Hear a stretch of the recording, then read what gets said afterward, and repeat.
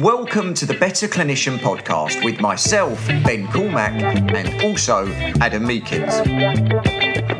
The Better Clinician Project brings you high-quality education at a ridiculously low price. This podcast will bring you topics that are relevant to modern clinical practice, all done with a bit of fun and humour. Nothing in this podcast constitutes medical advice. So, BCPers, we are back for another ramble, musing, just general, dive into the dark crevices of mine and Adam's minds, which I think are particularly dark and crevice-full. A bit dank and a bit smelly in places as well. Absolutely. So we are responding as usual to the questions from the BCPers, and we've got a few good ones this month. Yeah, we've had a bit more engagement on the old Facebook page, so it's good to see. Good to see people giving us some quite challenging questions to consider and discuss and debate. So looking forward to this one. Should be interesting. Yeah, I posted this on a Friday afternoon, and I didn't expect. I thought it would be, sleepy town central, but actually there seems to, people were all fired up and ready to go on a Friday afternoon in August. Seems strange, don't you? Think people have better things to do, but there we go. Must be a reflection of the state. Must be a reflection of the state of the situation currently in the world, maybe. Yeah, absolutely. So, first one we have is from Paul Minty. And I think Paul is down. I may have this completely wrong, but I think you should have checked the facts before you start pulling things out of your arse, then, shouldn't you? Yes, he does. He lives down in the West Country, was exactly what I was going to say. Okay. So Paul's down in Bath, in Somerset. And all right, my lover. Bath is a beautiful town, but a horror show to get to. Oh, it's a nightmare journey. That bloody M4, M5 route is a bit dubious at the best of times. But yeah. I do love the accent down that air, the West Country. Gert Lush. Oh, it's Gert Lush, my love. Right there, my lover. And there was in no way any kind of cartoonish characterization there of the West Country accent. I remember going into a petrol station. I think it was on the M4, literally just outside of Bath. And as I say, the lady behind there, all right there, my lover. And I was like, oh, that's very nice. Well, you thought you were in luck. Yeah. I don't think she meant it in the way that you wanted her to mean it. Anyway, what does Paul have to say? Well, he says he starts off by it's a bit of a ramble. And, that fits with us perfectly, doesn't it? The ramble. The rambling pair that we want. So I'm going to boil it down. I'm going to unramble it a little bit. So put it into a synopsis. Yes, I'm going to try and just, make it a little more efficient. So really, it boils down to the whole process of sense-making, narrative, etc. And Paul essentially is asking, is it wrong to create a narrative that helps a patient make sense of their pain situation that may not be inherently true? Yeah, good question. Quite an ethical and moral debatable dilemma and discussion to have here.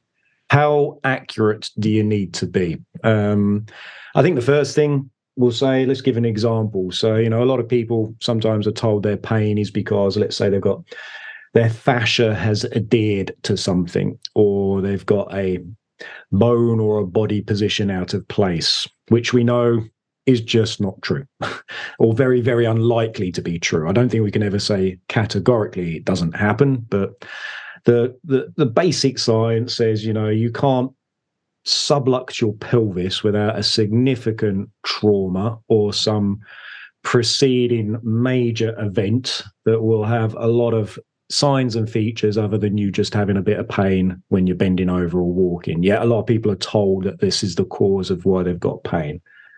So is it okay to give people those narratives? I think the simple answer is no. I think those explanations do come with some potential risks and harms. I know it can sometimes be a quick and simple way to explain things, which is why I think, a lot of people are using these narratives, because they are simple, they're biomechanically plausible, they're easy to explain and for people to rationalize and grasp onto. But if you look at the other side of the coin, there are negatives and harms that can also be associated with these narratives as well. So I think, when it comes to these biomechanical untruths, no. But then moving on from that, how much accuracy do we have to be, or how much accuracy can we actually give to patients to explain their pain?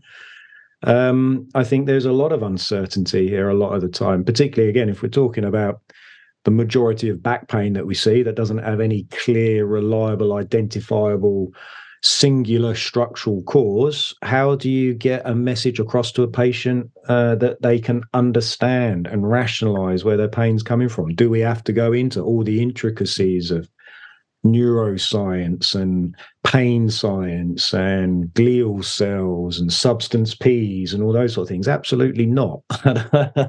I don't think that's necessary at all. So I don't think we have to be, again, 100% accurate, 100% true, but I do think we have to try to be as clear, concise, and as accurate as possible, but also in a way that the patient can understand, which ain't fucking easy at all to do a lot of the time. No, well, I think what I liked there is you pointed out that we probably have a lot of these narratives that make sense in very, very simplistic ways that are very easy to grasp, that are just blatantly not correct. We have all these ideas about posture and syndromes and subluxations and all of these different things. And they make complete mechanical sense, but they don't make very, very good sense when we look at the evidence and these type of things. And I totally understand why they've exist, because people come in, one of the things that they want is an answer for their problem. So it's easy to say, well, your hip flexor's tight, it makes your bum stick out, that puts stress on your lower back and your lower back hurts. And it's a very easy, simplistic discussion. Now, the other end of the spectrum that you talked about is, does anyone care if I conflate nociception and pain? Right? Do you see what I'm saying? Oh my God, Ben conflated nociception and pain. You can never treat anyone ever again, right? And that's the other end of the spectrum, isn't it? That's this ultra kind of, this ultra all the time. Yeah, this, oh my God, this inaccuracy will kill a patient. Whereas what I think we need to do is and I think Paul's used a nice term there, which is narrative. And I think we shouldn't confuse the idea of causation and narrative. Because sometimes when we look at narrative, it doesn't always mean it has to be about the cause, if that makes sense. Yeah. Maybe the narrative. So someone comes into me, non-specific lower back pain. I can tell you a lot about lower back pain, prognostic factors, how long it might last for, features, all these different things. And that creates a narrative. But maybe that narrative doesn't always include a cast iron causative factor. So I think that we can, do really, really well with a really good narrative, and that really has a positive impact for a lot of people. Not always on their level of pain, but their level of worry, their level of function, all of these other things. Does that always need to be about causation? And I think where we get unstuck is when people come up with all these, mechanistic models of causation. And sometimes that totally makes sense to patients. They go, ding, oh my God, I can totally get my hip flexor is causing my back pain. But for that sense making that's positive, do we get negative things further down the line? Something being out of place is a great example. Oh my God, that makes complete sense. We've created a narrative that tells me I've explained the problem, but now that narrative may have caused downstream effects. So I think that the narrative has to be accurate enough to be helpful. Not just making sense. There's actually a paper on this about quick, intuitive sense making can often be damaging and dangerous. Yeah, absolutely. And again, I think the other point to discuss here is, I think, the narrative is also has to be has to be aligned with the patient's expectations of what they think is going to needed to be done to help them. So, Paul's using an example here about shoulder impingement, about acromion shape or bony osteophytes coming off the acromion, causing them to have this painful arc on elevation of the arm. And we know it's just not that simple. We know that, subacromial shoulder pain isn't only about the acromion shape and the biomechanical features there.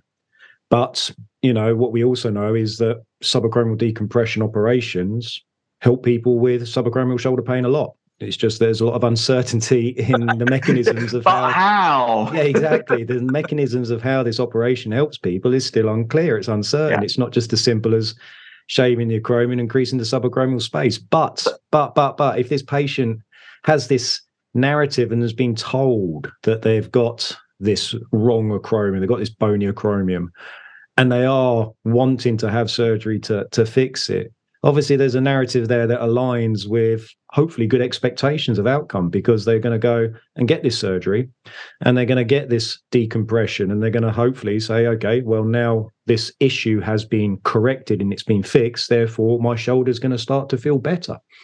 So you are probably well placed to answer this question for me. Is there any research that correlates patient understanding narrative expectations with the outcome from surgical procedures? Not for shoulder subacromial decompression surgery, but it is a question that I ask, when that Seesaw trial came out, that looked at the placebo operation versus the true decompression operation.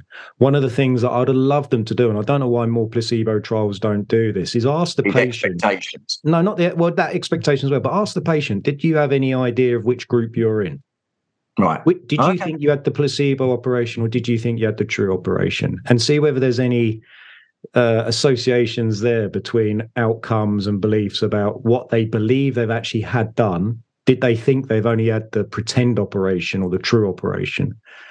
Because I think that does hugely, affect how the patient feels and how they progress and all those other things, And the other thing we see with that Seesaw trial was that huge crossover, in the control group. Yeah, a lot of people, don't you? And they say, I don't blame people. People have got this expectation that they need to have this operation because of the narratives that's been explained around it. When they're put into a control group that's not having the operation, they get a bit pissed off, and so they cross over into the surgical arm. So I think there's that to consider. Do we? And that's something I sometimes struggle with when I'm talking to patients when they're discussing their options for this ongoing persistent shoulder pain they've had for the last 2 or 3 years. And they are considering surgery because they've tried everything else. They've tried multiple injections, they've tried physiotherapy, they've tried Reiki healing, they've tried laser guided cupping, they've done everything, and they've still got this problem. And the only thing they haven't tried is arthroscopic shoulder surgery. And so, their expectations are quite high. Okay, this is the last thing. This is something that I'm hopefully is going to help me. And again, the research shows us this operation does. It doesn't help people through the mechanisms we first thought it does, but it does help people.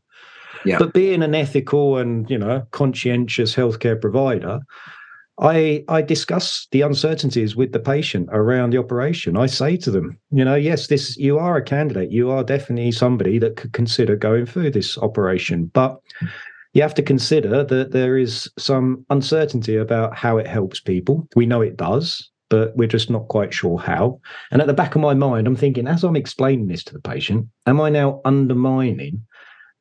adversely affecting their outcomes because I am being too true? I'm being too honest. I'm being too accurate. I'm giving them too much information that might be not needed or necessary for them to make an informed decision. It's a bit of a dilemma that I have sometimes. Well, I suppose that just shows how much variability there is in this contextual stuff, doesn't it? That it's just literally, how can you ever know? Does the person even know how the processing occurs? And do you see what I mean? It's just literally the unknowable. And I suppose, how do we make that more knowable? I'm not sure. Or do we just become more tolerant of the unknowability? There was that bit of research from Andy Cuff, who we've had on the BCP before, and I know that and you can correct me here if I've got this wrong, did they have a couple of groups and they explained impingement in a couple of different ways and then looked to see what the groups would opt for? So whether it was surgical intervention or conservative care, is that correct? No, it was just asking patients what their perceptions were of this term shoulder impingement. And it was just a qualitative study looking for any themes that came out about what they thought would be the best treatment for this condition. Right. Okay. It was they thought what was the best treatment. Yeah. Okay. Yeah. And again, there was lots of, themes that came out that the patients, and quite rightly, and I don't blame them, they say, well, if I've got a bone that's the wrong shape or it's sticking out, then surely, physio is not going to do anything for it. Therefore, I need surgical intervention. So, yeah. That's pretty much what Andy Cuff's trial showed and that means a lot of people are probably going to seek subacromial decompression surgery based on that narrative that's given to them. Yeah. So the more biomechanical your perception of the problem, the more biomechanical your perception of the need of an intervention, basically. Absolutely. Yeah. And I suppose that ties quite nicely into what Paul's saying, doesn't it? Lots of people would have made sense of their problem mechanically, and it influences them to seek a mechanical intervention. So, is that wrong sense making? I don't know, but I suppose it's I don't think you can call it wrong. I just think you can call it a different way to explain something that's uncertain. And who's to say that, shaving the acromion in some people isn't the mechanism that alleviates their pain. We can't categorically say that. We haven't got strong evidence to say it definitely isn't this. But we can say that mechanism obviously doesn't exist in everyone because we don't have 100% success rate. It's not the only explanation. It's probably low down on the potential mechanisms, but we haven't been able to rule it out completely. Yeah.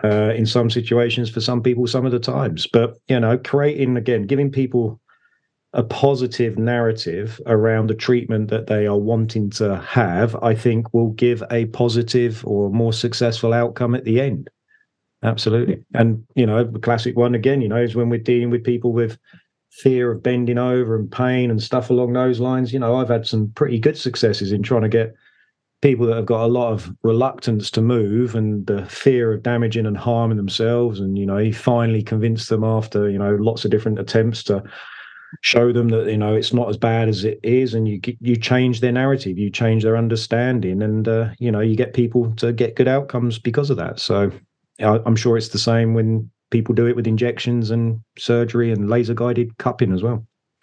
Yeah, I think I'd finish on that one. I just think that narratives probably are, quite individual to what that person's been exposed to, their level of education, their knowledge of the problem, the people that are around them. So I think that's one of the problems with narratives and sense making, is that they're probably reasonably unique in a lot of ways, and that provides a challenge. Right.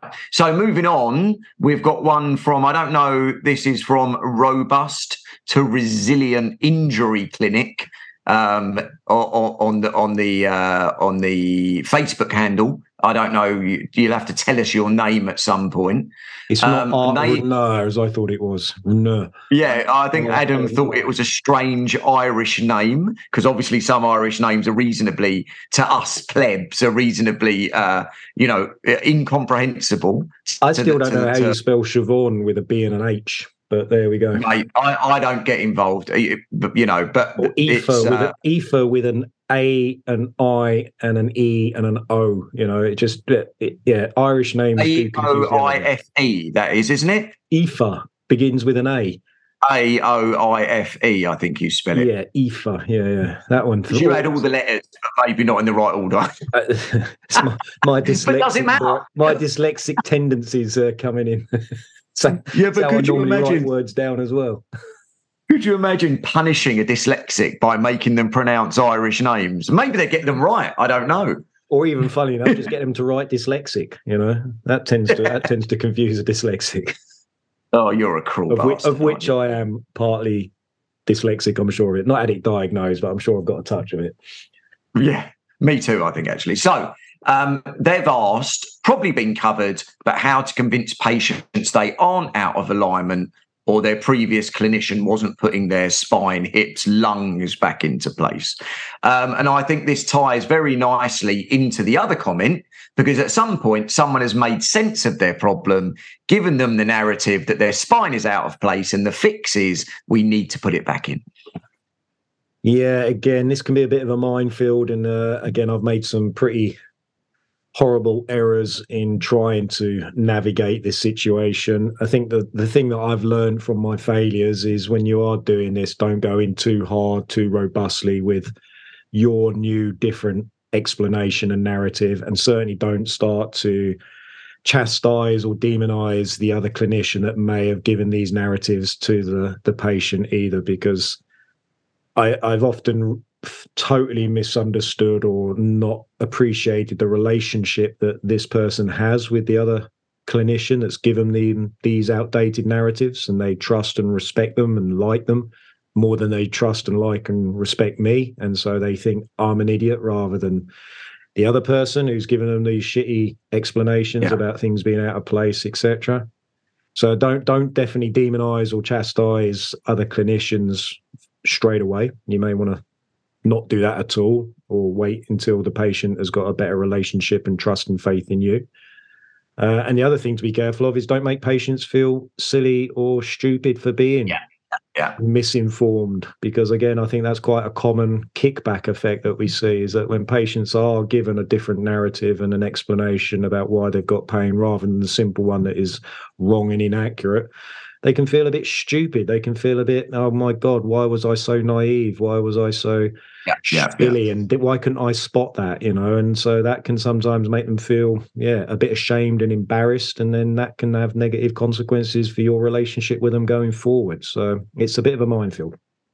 Yeah, I think there's a bit of a sunken cost fallacy, isn't it? People have pumped money into, various practitioners doing these type of things. And you look back and you think, oh, I've spent like 10 grand having my spine put back in. Would I prefer just to believe I was doing the right thing? Yeah. And I suppose that, comes back to someone's wrong on the internet type of situation, oh my God, this person needs to have their concepts challenged, or they need to have their, theories reconstructed, or, the whole kind of, CBT challenging, kind of beliefs and cognitive restructuring and all of these other type of things. Actually, the kickback might be that person just thinks you're a bit of a dick. Yeah. Do you see what I mean? And that doesn't help. So I think one of the problems is we try to convince people a bit too hard. And a bit too quickly as well. It becomes like a battle, doesn't it? Yeah, was it the writing reflex, as they often say as well? You've got some information that is more correct and accurate than somebody else's, and your instinct and urge is to let them know that as soon as you possibly can, to demonstrate how right and correct and brainy and better than you are from the other person. So we've got the answer, and I need to give it to you, and you need to believe me. Yeah, and I think that often it's brilliant from an informational perspective. And this is one of the problems with science as a whole, isn't it? That, science doesn't care about your feelings, but you care about your feelings. Yeah.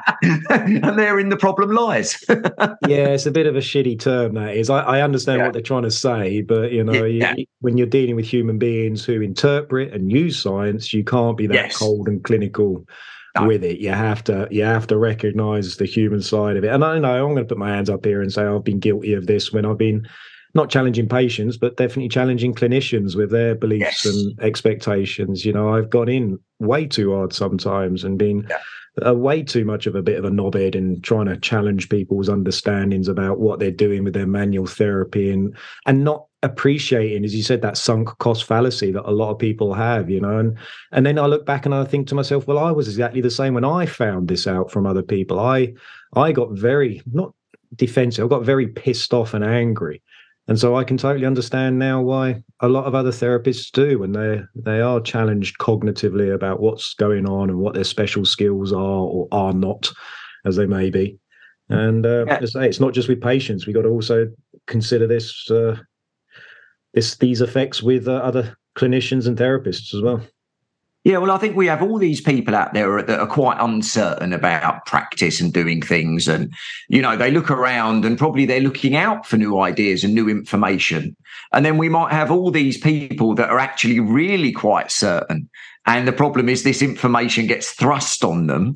And, these people that are uncertain, that are looking for new ideas might be very receptive.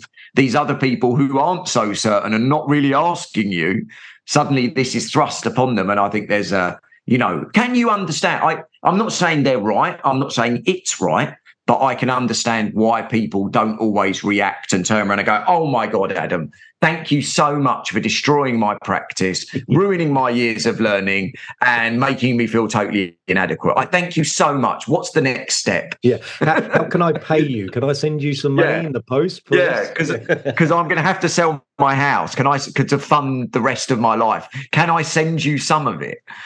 Yeah, exactly. So I think we've all been guilty of that. And then, we look back, and I suppose some people would say clinicians have a duty to be scientifically informed. Yeah. That might be an argument. Yeah, it is an argument. And, ignorance of information is something that we're all guilty of. We've got limited amounts of cognitive ability and IQ. We can only retain so much information. But, if you are working in a field, you should be able to have higher levels of information and understanding compared to, most people. So, that's the part of you being in a specialist field, is you've spent extra time learning stuff. So you don't have to know everything, but you should be able to, know the basics, and you should be able to, know what's more likely to be correct and accurate over what's more likely to be bullshit and nonsense. So yes, I do appreciate, ignorance is a reason for why people carry on doing stupid stuff and explaining things ridiculously. But it's not an excuse in isolation. I think, it depends on lots of different factors as well. But yeah, it's something that does wind me up a lot when you still see clinicians out there that are, 20 years in practice, still doing stuff that is 40 years out of fucking date. And you're like, yeah, well, that is just negligence. That is just absolutely, unexcusable. I've got all the time in the world for somebody who's misunderstood or misinterpreted a research paper or read something slightly different or has recognized or realized it slightly different from what I have. That's fine. But as I say, when somebody's out there using these terms and analogies and explanations and narratives that are just crazily out of date, then there's no excuse for that in this day and age. No, look, I think that there are some things that are constant in what we do, like Starling's law of the heart hasn't changed very much, right? Fundamental principles that don't. Gravity hasn't changed much in like a while, has it? So I get there are some quite strong scientific principles that haven't changed. But would you want your heart surgeon doing the same operation in 1960 as they are doing today? Do you see what I'm saying? You wouldn't, would you? So the fundamentals of heart surgery, I don't know if they're the same or not the same. I suppose you're going in and you're, taking gunk out and making things bigger and blood flow better, right? I'm definitely no expert here. The concepts That's exactly how the cardiothoracic surgeons explain this, I'm sure.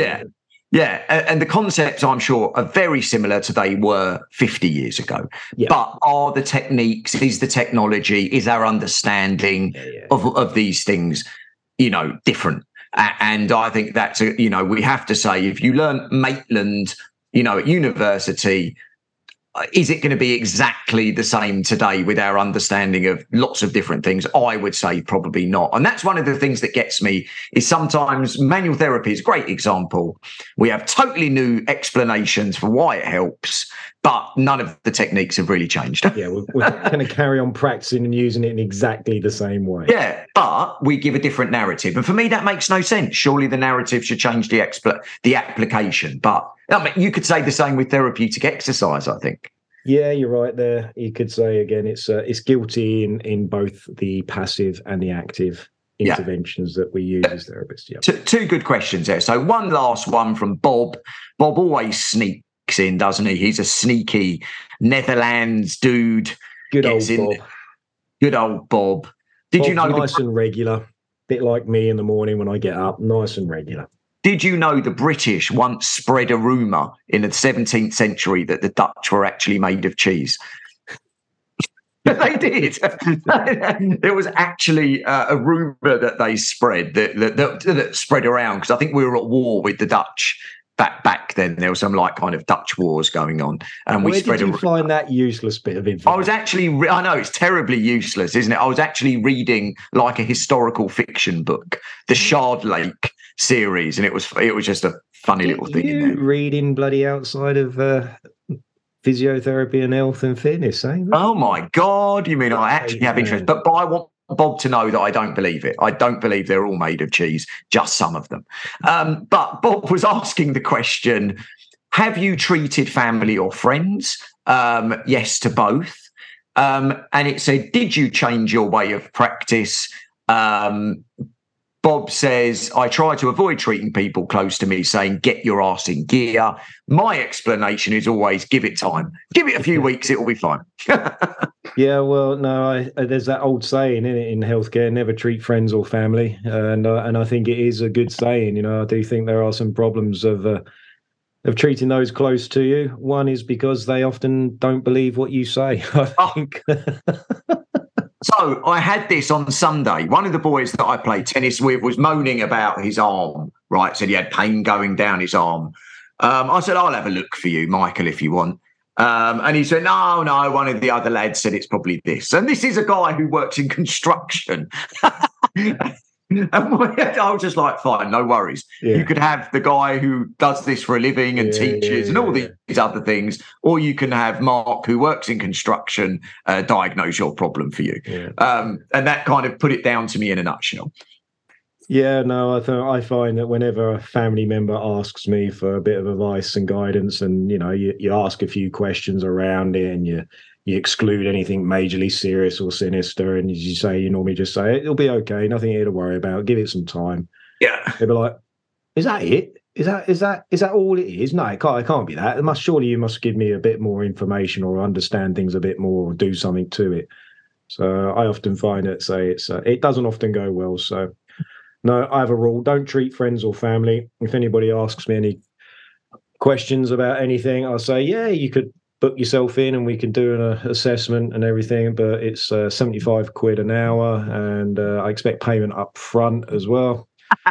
Particularly if it's a family barbecue or gathering as well. I'm like, nah, not the time and the place now. I said, but you can book yourself in next week. I've got a slot available, but it is 75 quid, and that is family rate as well. That is discounted. Yeah. So before you ask, you're more than welcome to do that. Yeah. Yeah. Isn't it funny that that your people close to you just don't, for some reason, any expertise you have goes right out the window, doesn't it? It's like literally Bob down the pub, Alan down the pub. He's got much better handle on these things than than you have. Yeah, I think it's that factor when you live with somebody and you've seen them at the worst and you've seen them in some compromising positions. Your perception of them as being skilled and specialised when you've heard them emptying their bowels first thing in the morning for the last 10 years or so starts to make you look a little bit differently at that person rather than some esteemed specialist in an area. Yeah, fair enough. This is just my husband who's got terrible toilet habits. Yeah. My wife will definitely vouch for that. I've heard his deepest, darkest thoughts, and that's invalidated any of your expertise. Absolutely. Good. Well, we have a bunch of pretty good questions. Yeah, good thoughtful Thursday, that one. Made me think and ruminate a little bit. Yeah, good. Ruminate, I like it. Very laconic, very thoughtful. So, thank you, Paul. Thank you, Ireland. And thank you, Bob. Little shout out to Vigiliano for asking. Shout out to Martin making his usual inappropriate comments. Michael Jacobek, he got a honourable mention there. We nearly got to that question. Matt Parcell and Kirsten, thank you all for asking. We just didn't have time to get to all of them. But next month, please ask again. And we'll get to them. So our pleasure. And we will see you all soon. Thank you for listening to the BCP podcast. If you would like to check out the BCP, please go to www.betterclinicianproject.com. There we have literally hundreds of videos on clinical topics, exercise examples for rehabilitation and research reviews, alongside features such as Thoughtful Thursday. And please tune in again.